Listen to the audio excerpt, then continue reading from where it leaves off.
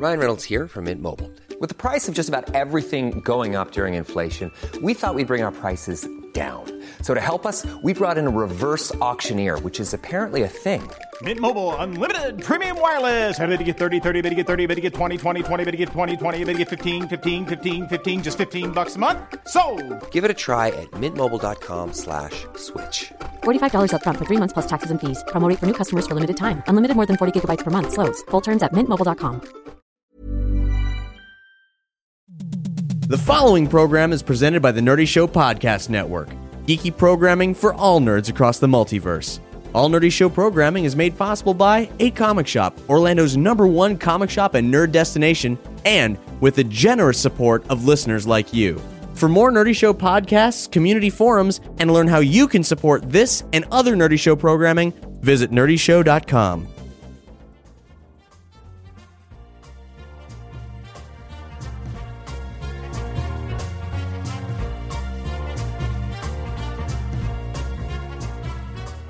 Welcome to Atomic Robo Nuts and Bolts, the show where we go behind the scenes of Atomic Robo, your favorite action science comic. I'm your host, Cap, and with me, as always, is the ever-seductive Brian Clevenger. Hey, baby. And the extraordinarily presentable Scott Wegener. Dapper even. Hello.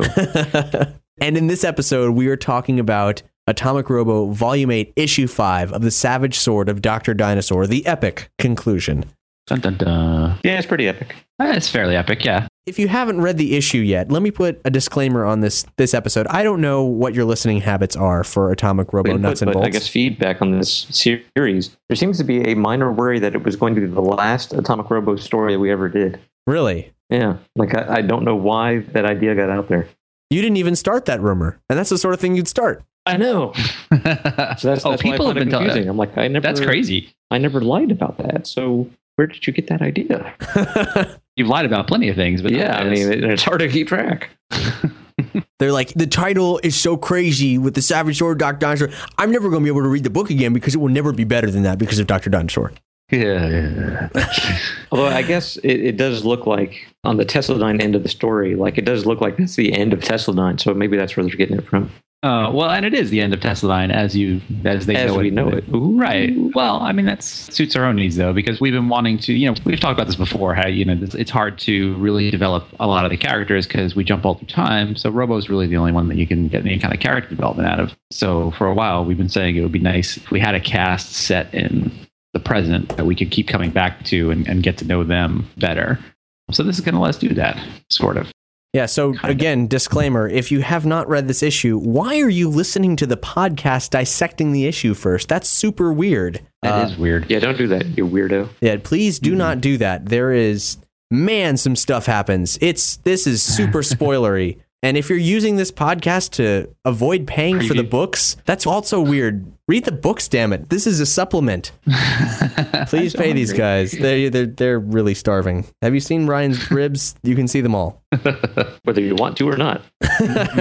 There's no meat on those bones. So, Hollow Earth, we start, and Dr. Dinosaur has already activated his new and improved, definitely more awesome time bomb. And actually, I have a clip where you pitch Brian the redesign for the time bomb that happened during the course of an earlier episode recording. So I had this great idea, which you'll see when I actually scan the pages, that when Dr. Dinosaur reconstructs the time bomb, it will look like him, like a giant idol of Dr. Dinosaur. Amazing. And so so it's like 20 feet tall. Instead of arms, it's got 2 nukes sticking out. Yes. And then where his head was, in the 2 giant eye sockets, there are 2 more nukes sticking out. The 5th missing nuke is sticking out of his mouth, which might be a little phallic, but I'm trying to make it not look that way. So it's just all pipes and TV monitors and shit shaped like Dr. Dinosaur. Yeah, that's pretty. So that panel will take a little drawing to do. I think if you concentrate on maybe just the head, and if it glows. The thing is, with all the vents and monitors and weird shit, like there's a million points of that Nick can do cool light stuff with. So I don't know, we'll see. The Dr. Dinosaur lines in this issue are, it's really the money shot of the volume. It's what everybody was waiting for, is the things that come out of his mouth in this issue. Well, I think Dr. Dinosaur is pretty solid throughout, but yeah, this is definitely where he gets cranked to 11. Well, he was a bit in issue 2, because that's where he gets a lot of interplay with Robo, and then Robo and company escape. And it's not until now that Robo's back, and I don't know, the 2 of them just really set each other off. They do. Yeah, they do. So I've got questions right off the bat, and I don't know. Sometimes it's hard for me to sort through what Dr. Dinosaur is referring to that is a real thing and what is not a real thing. That's just how we like it. Yeah, go ahead. So I expect a little bit of deflection. I can see in reading this issue that he is in fact very brilliant. Whether it's true, Right. We'll run with that supposition. Sure, go. whether this brilliance is actualized or not, the knowledge that he believes himself to have completely validates everything about his character. Because he's dropping some mad science here, but it may in fact be mad science.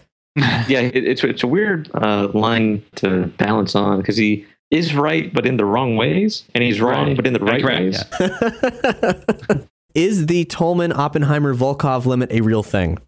Yes, that is a real thing. That is part of how we determine whether or not a star will become a black hole.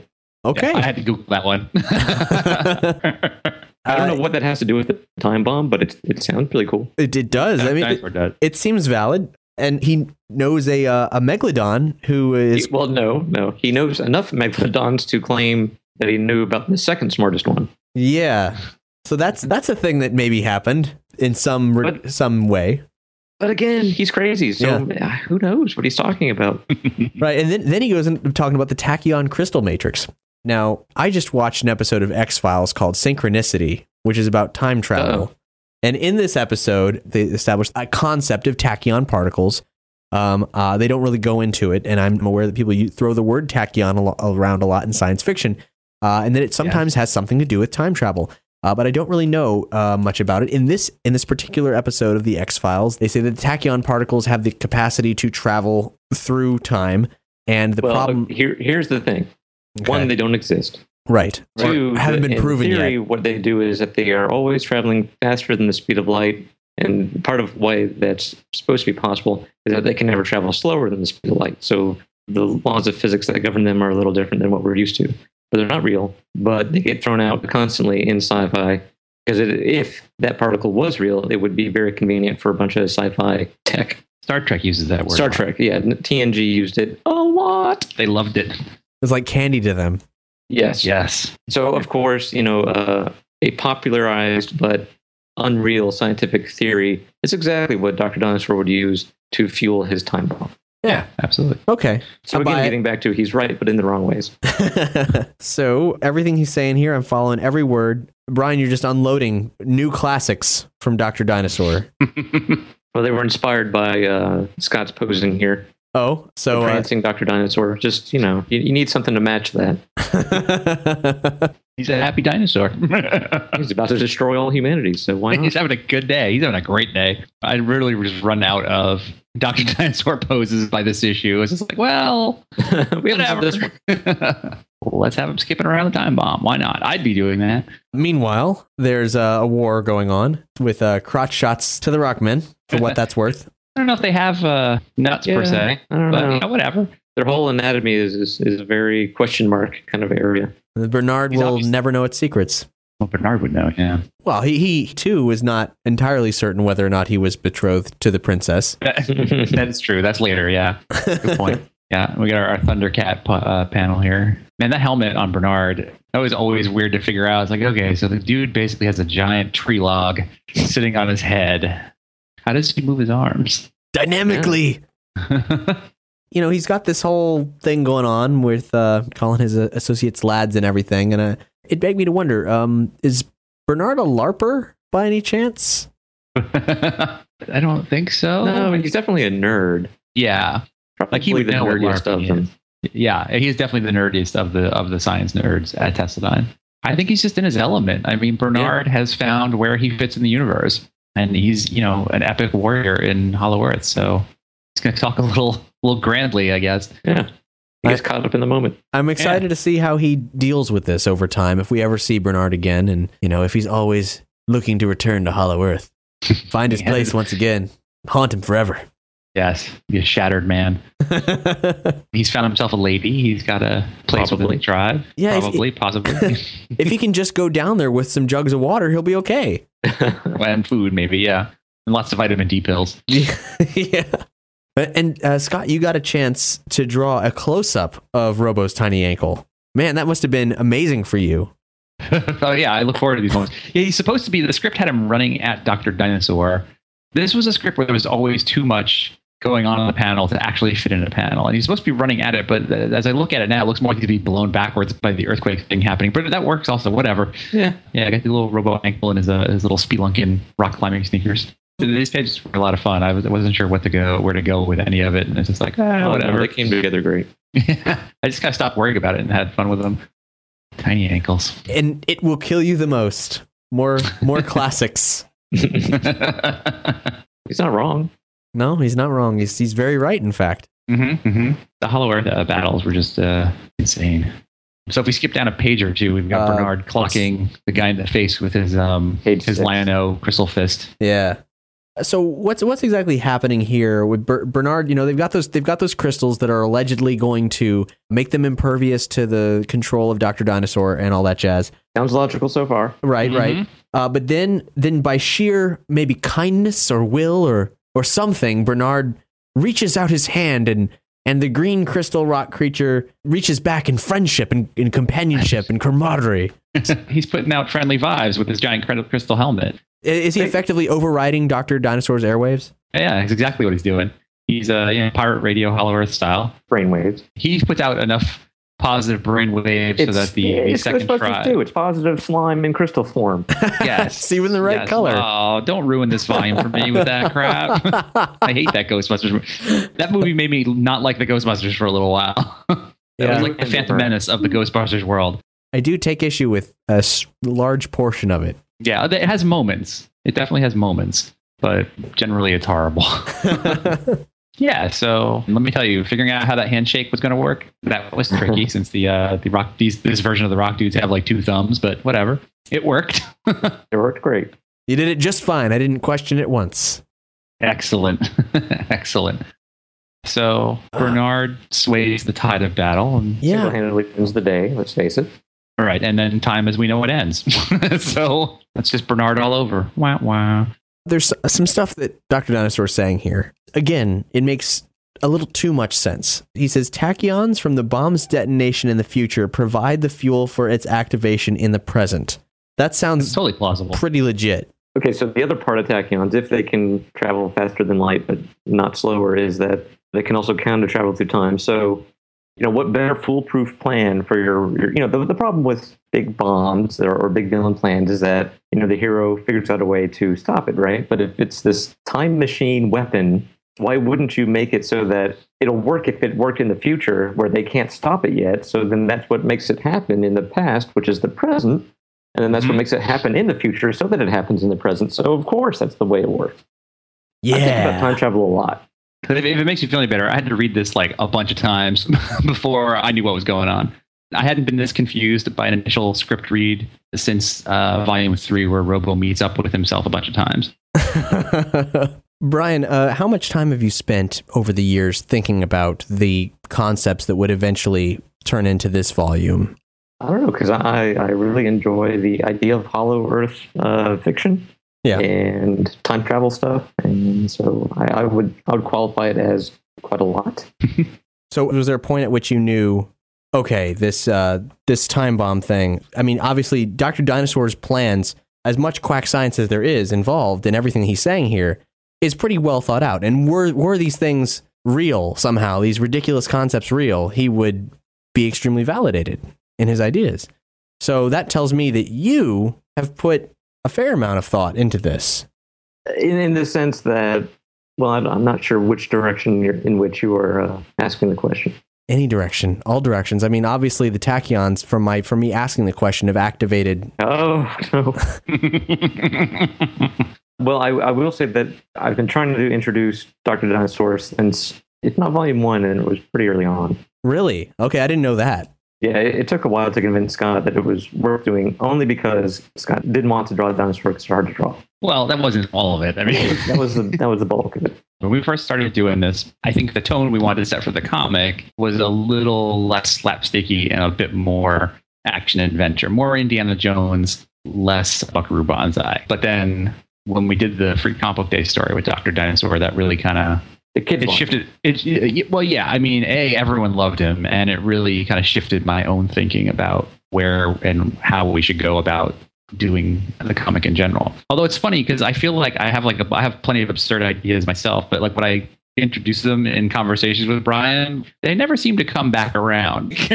Like I have a whole little metafiction for this character we're introducing in Volume 10, who I want to do some weird, goofy stuff with, but I don't think it's going to happen. None of it's goofier than Dr. Dinosaur, so there's that. But it's too early to comment on it. That is true, yeah.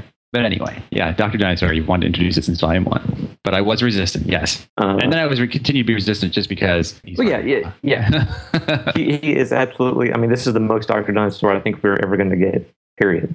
You guys have hit a high watermark here between everything happening with Bernard and Dr. Dinosaur. I mean, it can't ever reach this extreme point ever again. I wouldn't say that. Don't sell us short. I'm not saying you guys have plateaued. I'm saying for this kind of content, I think fans would, well, they'd be foolish to anticipate something like this anytime soon again, because it's such an extreme. Oh, yeah. I think you want to kind of rein back in and then build back up to this sort of thing. Yeah, well, yeah, I absolutely agree. I think what it is that we get these guys into Hollow Earth, which in itself makes no sense at all. And it was just this excuse on a narrative level to just turn off all the rules and let everything get as crazy as it possibly could. Right. And it just doesn't make sense to do this on the surface. Yeah, and if you look at the surface story, the Tesladyne story, it's all very kind of, it's very real world with the Bill O'Reilly guy and the sci-fi kind of story happening at Tesladyne. Like, it's a very different tone between the two major stories of this arc. I love the moment of Bernard having to let go of his beautiful rock bride's hand. Yeah, that was that was very well done.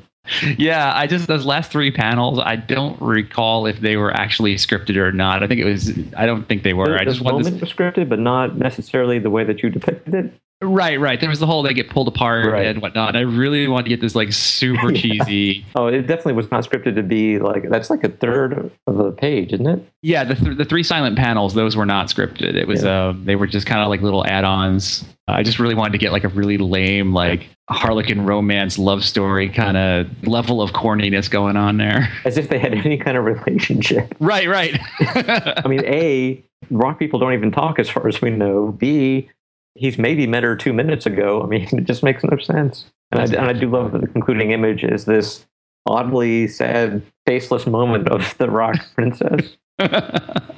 Are those eyes or are they just head knobs? Who knows? I didn't want to give her any kind of specific gender identification, but I figured a couple of extra crystals on the head might be the way to go. Yeah. All right. Of course, now I realize in retrospect, in the few scenes where we see a bunch of rock people, I didn't draw anyone else with the extra. So she might have the crystals on her head just because she's the princess, and that's how you should know she's the princess, not how you know she's a girl. I don't want to have like a whole Smurfette syndrome going on here. I think it would be absurd for us to even think that we could understand which one is the lady, which one is the male.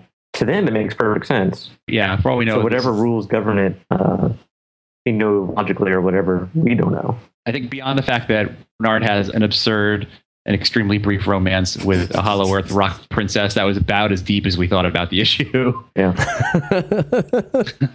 Actually, that, and I just really wanted the line that Bernard says in its panel 3 of this page, I have respect and maybe a wife. Yeah, maybe. Like, he's cool with it either way. I was never going to get either of those in the surface world. Yeah, poor Bernard. Such a mess. And then an actual mess as the city detonates. Oh, yeah, that was, that took a little bit of time. I was like, I know I Instagrammed some of this stuff, and I sent something to Brian and just be like, look what I'm doing. This is crazy. It took me all day to do this one panel. Yeah.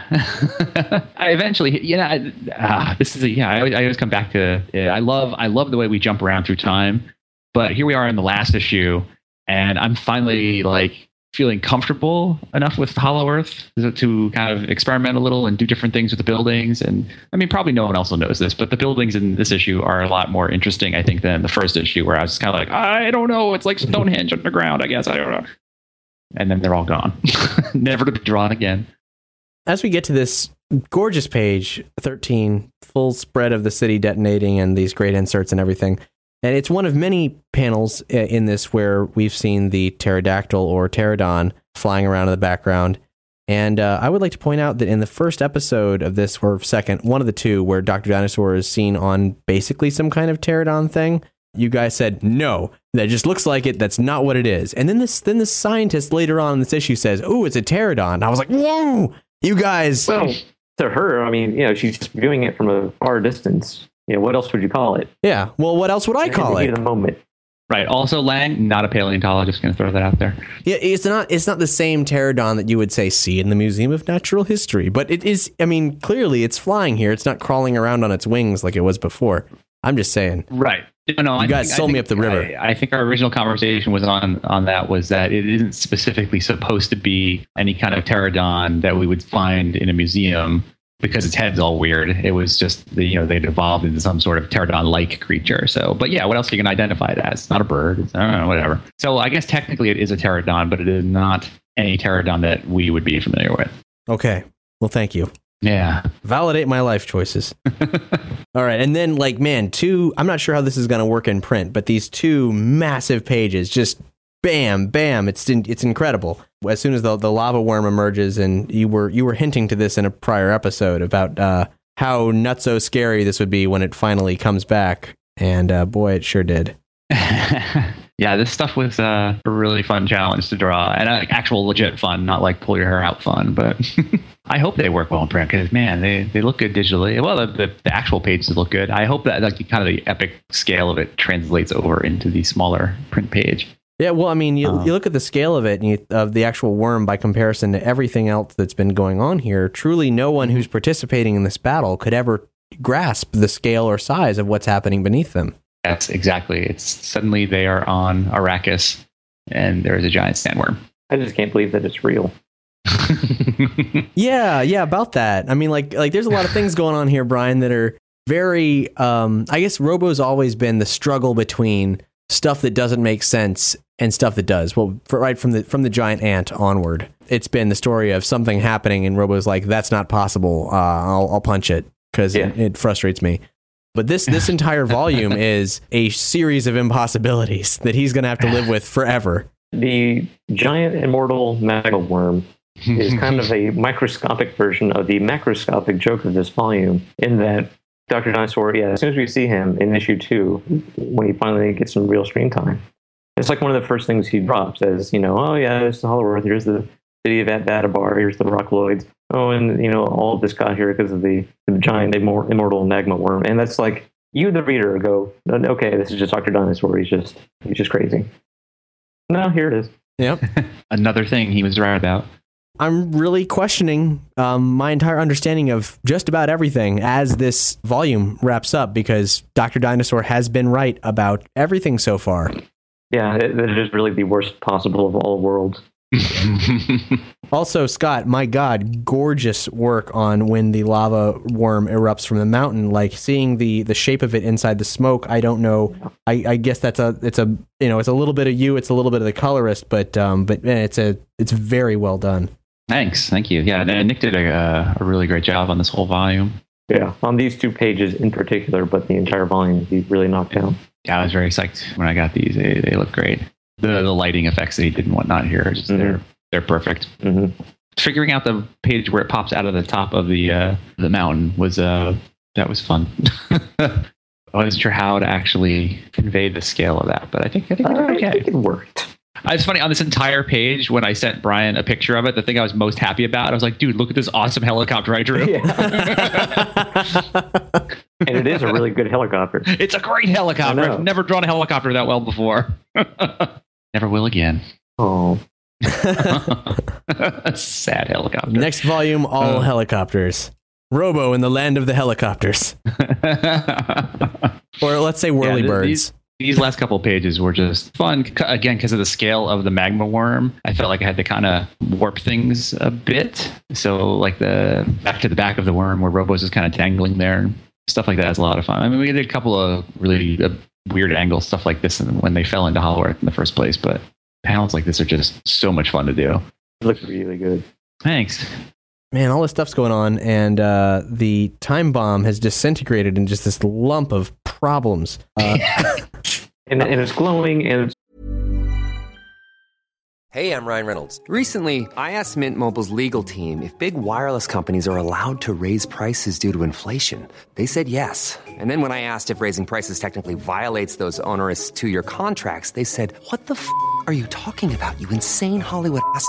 So to recap, we're cutting the price of Mint Unlimited from $30 a month to just $15 a month. Give it a try at mintmobile.com/switch. $45 up front for 3 months plus taxes and fees. Promo rate for new customers for limited time. Unlimited more than 40 gigabytes per month. Slows full terms at mintmobile.com.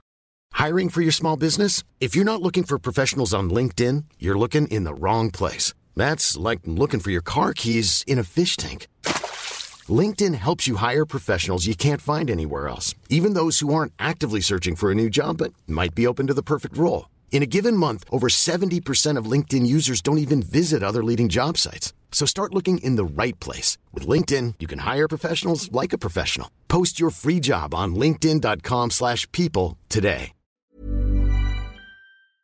Filled with nukes, so even if it is not actually a time bomb, it's just a bad idea. Yeah, nothing good is going to come of this. This is what, the 5th time this volume, next page down, where Robo throws the action scientists to relative safety somewhere. That's the 5th time. But they know what to watch out for now. I'm just saying, you might be in a bit of a writing rut here. I don't know. But What is the? Tell me. I want to know. What would be a faster way for Robo to save their lives right now? That's what I thought. They should have so many broken bones. This is officially when I read this. Watching up Looney Tunes when he was a kid. when I read this, I thought it's funny. We have a new colorist working with us on the next volume, and hopefully for the next several volumes, Anthony Clark, who does a bunch of really fun stuff on the web. But I think he's best known for his webcomic Nendoroid, and he also colors the Dr. McNinja webcomic. But one of the folders I sent him as like color reference for like what's in my head when Robo's happening, I have this giant archive of just Tex Avery backgrounds from Looney Tunes. So don't tell me I don't watch enough Looney Tunes. I sent that guy like 4 gigs of like Acme boxes and Southwest Roadrunner Vistas and whatever. They're safe.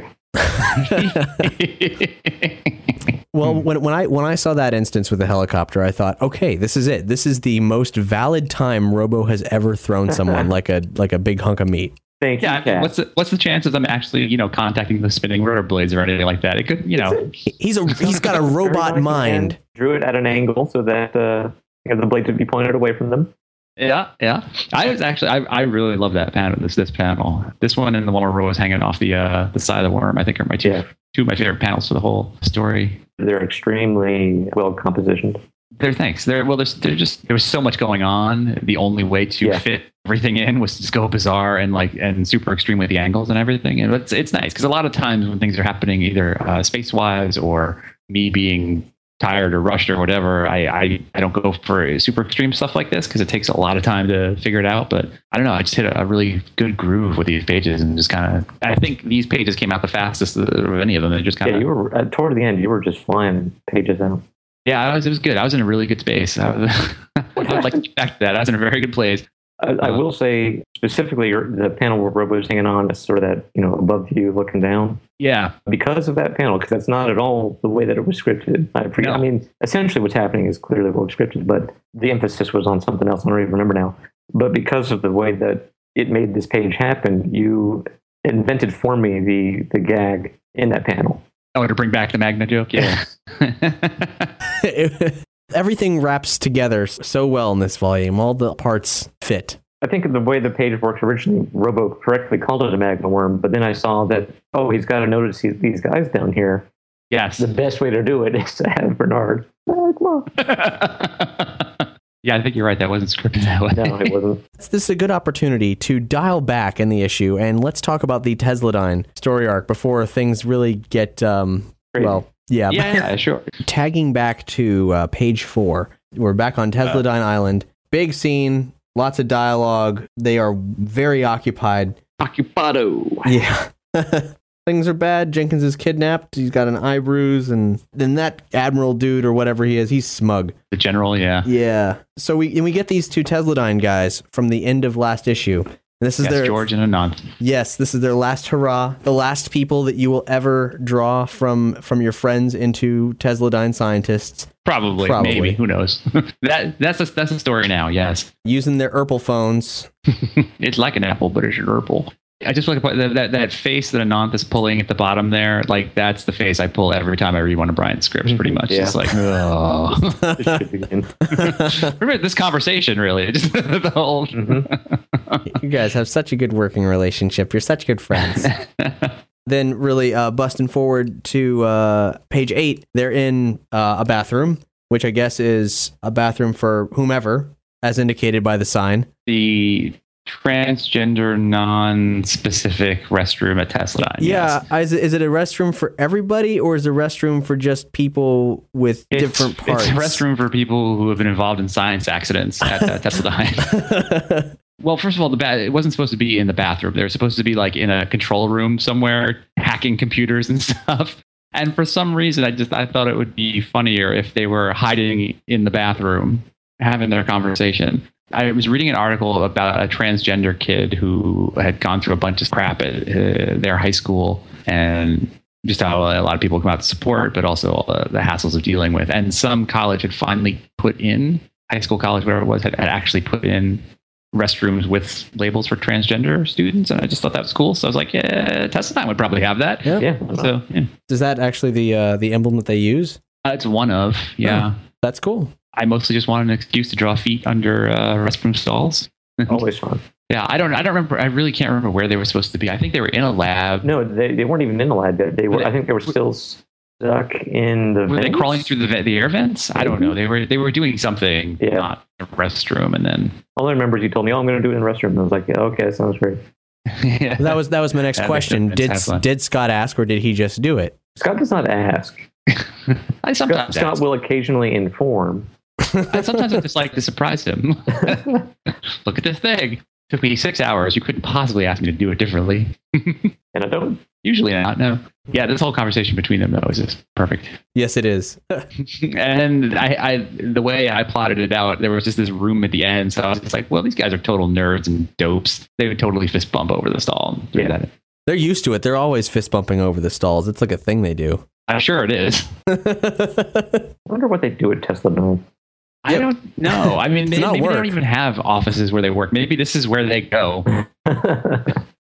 Jumping ahead to page 12, the master plan is enacted, and hacking the signals. Yeah, and I mean, they saved the day. They are not screw ups. Yes, yeah, had this been Lewis and Martin, yeah, that would have been bad. They would have killed themselves somehow. Yeah, no doubt. Poor Jenkins, down to one eye. Well, I mean, the patch comes off by the time you get back to page 19, and I guess, I don't know, maybe he was just He's got no eye, yeah. Wait. It's all milky and gross. Is that what happened? So is his eye, is he going Nick Fury? I suppose, we didn't come to a final decision on that, but I think Jenkins is blind in one eye now. Why the hell not? Make him more badass.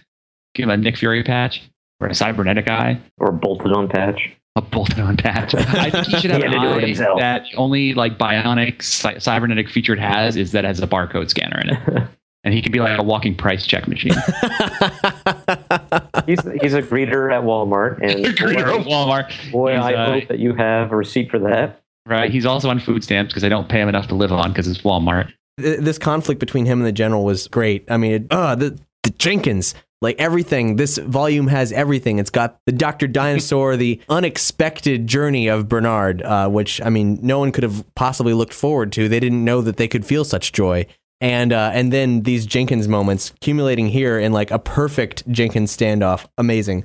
This was all John Woo, hard-boiled homage, this whole scene here with the gun standoff. With, just Jenkins instead of Chow Yun-Fat. And power armored suits instead of Yakuza. Yeah.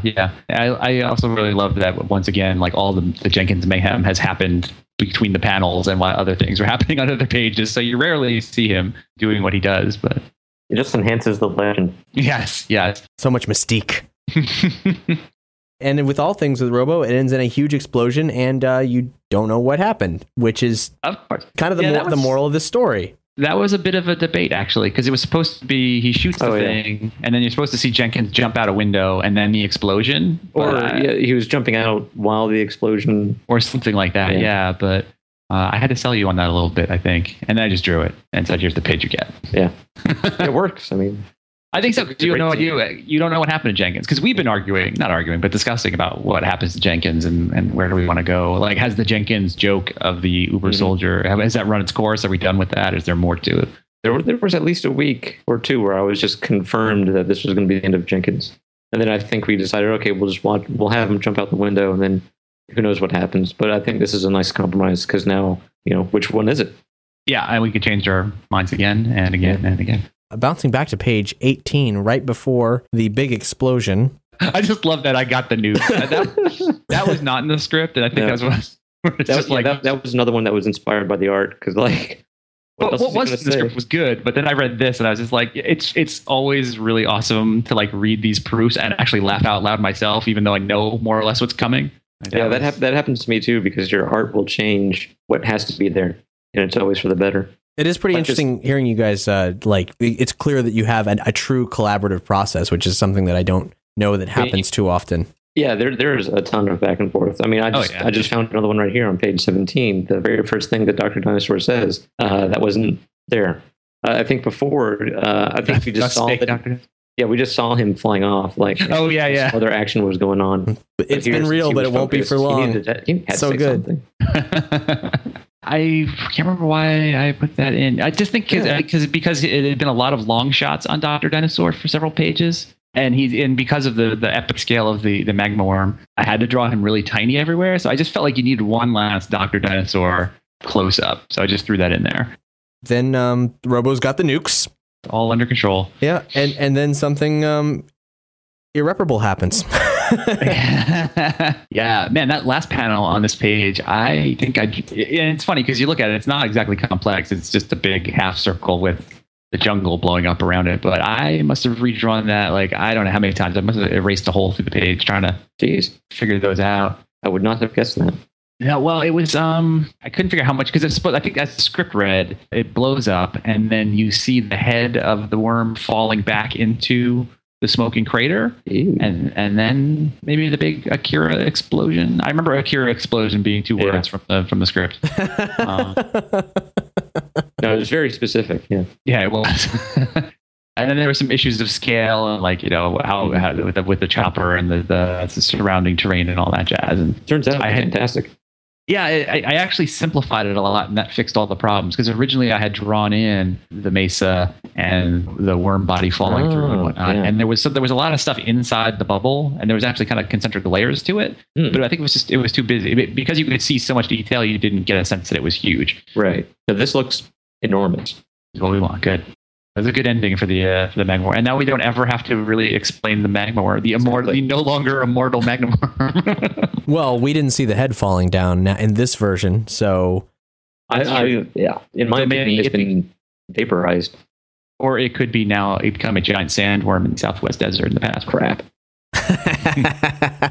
Which leads us to the thing that I've been waiting for a very long time, ever since. Not as long as us. Yeah, not as long as you guys, but I have known about this for a while. Just the realization that truly everything that Dr. Dinosaur ever said, no matter how wrong maybe what he said was, the reality of it is that he's always right about everything. Accidentally, yes. Kind of right. I mean, the bomb technically did not work. Well, yeah, it's true. That's just true. The bomb did not work. And yet, or did it? Did it erase all history back to 1870, and then it has to recreate it? That's just crazy. Maybe he didn't have enough nukes. Maybe he needed more nukes to push it back further. More nukes would solve everything. Yeah, obviously. At the very least, it didn't do what he thought it was going to do, but it did do the impossible. Yeah. Okay. Yeah. So there's that. Indian Territory, 1870. Yeah, I'm psyched. So by the time this comes out, I'll finally be able to start sharing artwork again, because I've been drawing cowboys for like weeks now, and it's like, oh, can't share that. It'll spoil Volume 8. I did share 2 panels that had no Robo in them whatsoever, and just said I was like working on my own thing while I was waiting for a script revision from Brian. But it's a lie. I was drawing Volume 9. That's just a hint. Watch carefully everything Scott does. Scrutinize. Obviously, Robo is in the 19th century. Is this going to be the next volume of Robo? Well, here's what you do. Finish reading Volume 8, this last page, turn to Back to the Future Part 3, put that in the old DVD player, The VCR, Brian. Whichever. The beta. And so that'll save us having to do volume 9, and then we can jump straight to 10.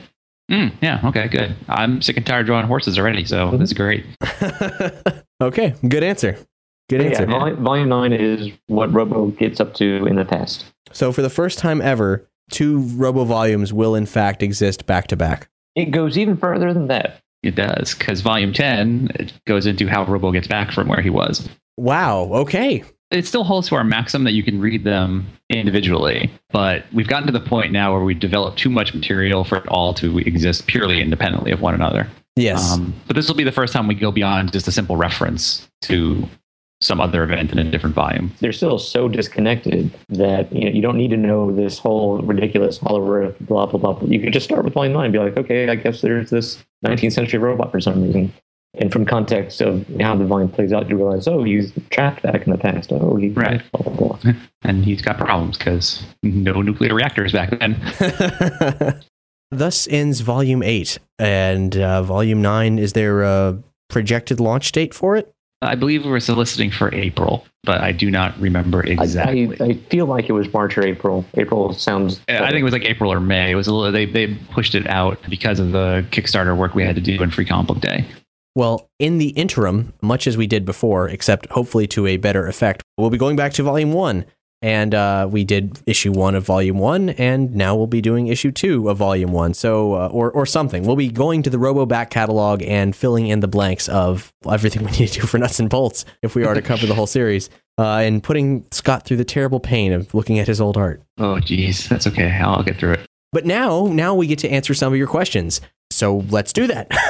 If you want to ask us questions, it's hashtag AskRobo on Twitter, or just hop on the Nerdy Show forums. There'll be a link on this episode's page. You go to nerdyshow.com/atomicrobo to get to where you can ask those questions. And for the coming volumes, if you have questions about Volume 1, now is definitely the time to ask them. So we will go to Twitter, where Abby Breyer asked, will we be getting more Sparrow stories? Any chance we'll learn of Sparrow's origin? Yeah, there will definitely be a volume of Real Science Adventures dedicated entirely to the Sparrow legacy, from its possible origins in one of the Crusades all the way up to the modern day. There you go. Was that the next Real Science volume? I think the next one is Jack Tarot. And then the one after that is Sparrow. So the first volume of Real Science Adventure was entirely vignettes. The second volume was the Centurions of Science hanging out doing stuff, espionage and all that jazz. Tesla's crew. And so are you saying that the future planned volumes of Real Science Adventures are all in fact going to be like the second volume, complete stories in 6 or 5 issue bundles? Yes. Okay, well that's cool. Well, maybe not a complete story. They'll explore a similar theme, like with the Sparrow. I don't imagine it's going to be 6 issues continuously as one story. It'll be like 6 one-shots, but they'll all deal with the Sparrow in some way. Well, yeah, especially if we're hopping through time with the various over Sparrows. 1,000 years. Moving over to the forums now, I've got a question from Sean, and this question I'm gonna boil it down a little bit, Sean. So please excuse me, but he's basically asking, when will we see the story of how Jenkins trained Chuck Norris? No. Okay. Probably never. He has a little bit of a fan fiction here. Very matter-of-factly asking, Jenkins talked to Carlos Ray Norris back in 1968 and told him that he would train him, and he calls Carlos Chuck, and so on and so forth. So there you go, dude. It's apparently not going to happen. Sorry. Oh, is that the Jenkins takes a vacation story? He goes to like the Bahamas or something and runs into drug cartels. Yes.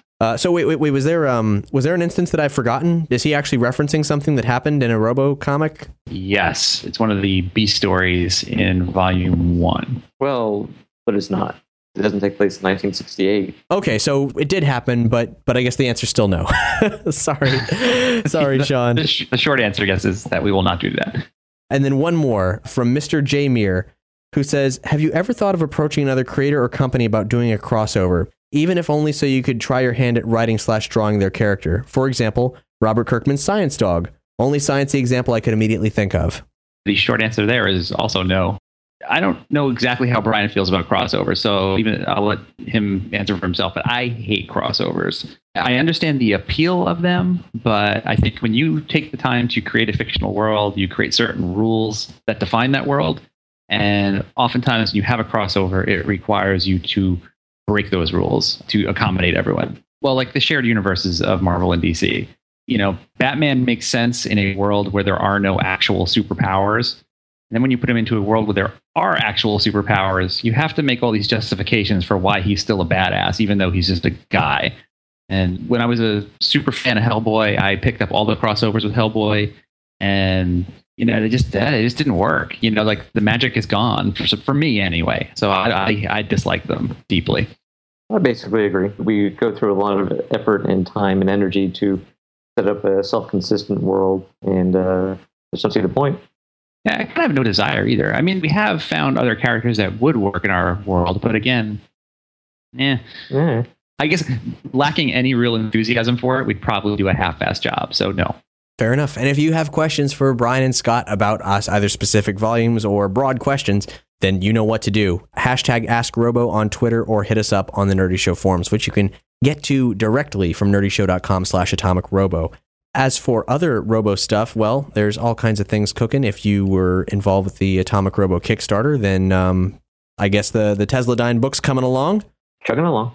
And the Atomic Robo RPG is still on the way. Yes, I just heard something from Mike about it last week, which I think boiled down to just more layout and editing. It's, of course, running a bit late from projected release, but it is still very much coming soon. And we are indeed talking about doing something with it on Nerdy Show, so get excited for that. And Doug and I actually put together a little Robo thing, which we'll link to in this episode's page, where I sort of officially do the voice of Dr. Dinosaur, because Brian asked me to, for a thing that didn't actually happen. I know, but maybe someday. We'll get there. And then Doug was late to Atomic Robo and got really into it. And he said, look, man, I'm serious. I think I can do Robo's voice. So I was like, okay, prove it. And we put together a reading of the classic Why Atomic Robo Hates Dr. Dinosaur. And Doug made a YouTube video of it. And so we'll link to it on this episode's page. It means nothing except that it's super fun. And we hope you like it. Like and share on the social networks. As far as other Robo stuff, well, Real Science Adventure, the next volume is at least collecting by the time you hear this. Yeah, the 6th issue of that series and the final issue of that series comes out very soon, well before you're listening to this. And I think the trade is in December or January. I forget which. There you go. We'll link to it on this episode's page where you can either buy or pre-order it. And of course, anything you purchase through the Amazon links on these pages actually goes back into Nerdy Show. We get a cut of the purchase, so that's really cool. And if you like what you hear, you should definitely do that, especially if you're wanting to pick up some Robo stuff. Which leads into the next thing. Of course, Atomic Robo Nuts and Bolts and all the programming on the Nerdy Show network is listener supported. So if you like what you heard, then please contribute to Nerdy Show. We have links on the Nerdy Show pages. You won't have trouble finding out how to support us. And if you do, we send you cool stuff in your email, like outtakes and other exclusive audio and images and other cool stuff. There's a whole list of it online. We rely solely on your contributions. So if there's any way you can help us out and you like our content, please do support us. Yeah. Thanks so much for listening to all of our coverage of Volume 8. It has been a wild ride, to say the least. And we'll be back shortly with more Atomic Robo Nuts and Bolts. Volume 9 when it starts. And in the meantime, oldies, but stuff we haven't yet covered on the show. Thanks for listening. Bye, I'm Cap. Bye, I'm Brian. Bye, I'm Scott. See you next time.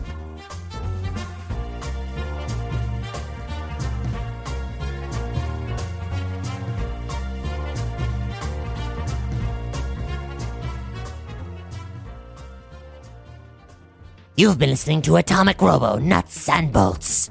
As listener-supported entertainment, they rely on you to keep this and other shows on the Nerdy Show Network alive by telling a friend, rating and reviewing them on iTunes, shopping at the Nerdy Show store, or directly donating to the network, which I have cunningly used my Rubies on Rails to redirect to my own personal bank account. Because the moronic mammalian flesh sacks at Nerdy Show are none the wiser, any site's contribution still gets you exclusive Nerdy Show audio and images and lets you participate in their monthly support drives. Just go to nerdyshow.com/support to chip in.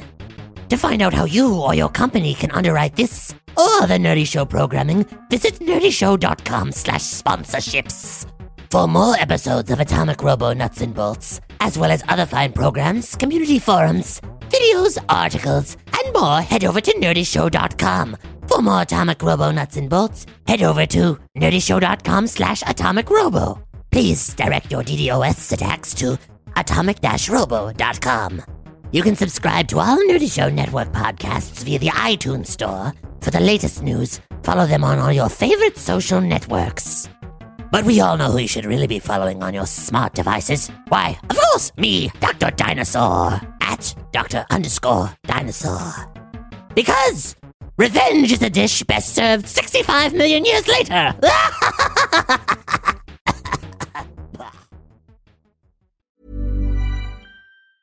Hi, I'm Daniel, founder of Pretty Litter. Did you know cats tend to hide symptoms of sickness and pain? I learned this the hard way after losing my cat, Gingy. So I created Pretty Litter, a health monitoring litter that helps detect early signs of illness by changing colors, saving you money and potentially your cat's life. Pretty Litter is veterinarian developed, and it's the easiest way to keep tabs on your fur baby's health right at home. Go to prettylitter.com and use code ACAST for 20% off your first order and a free cat toy. Terms and conditions apply. See site for details.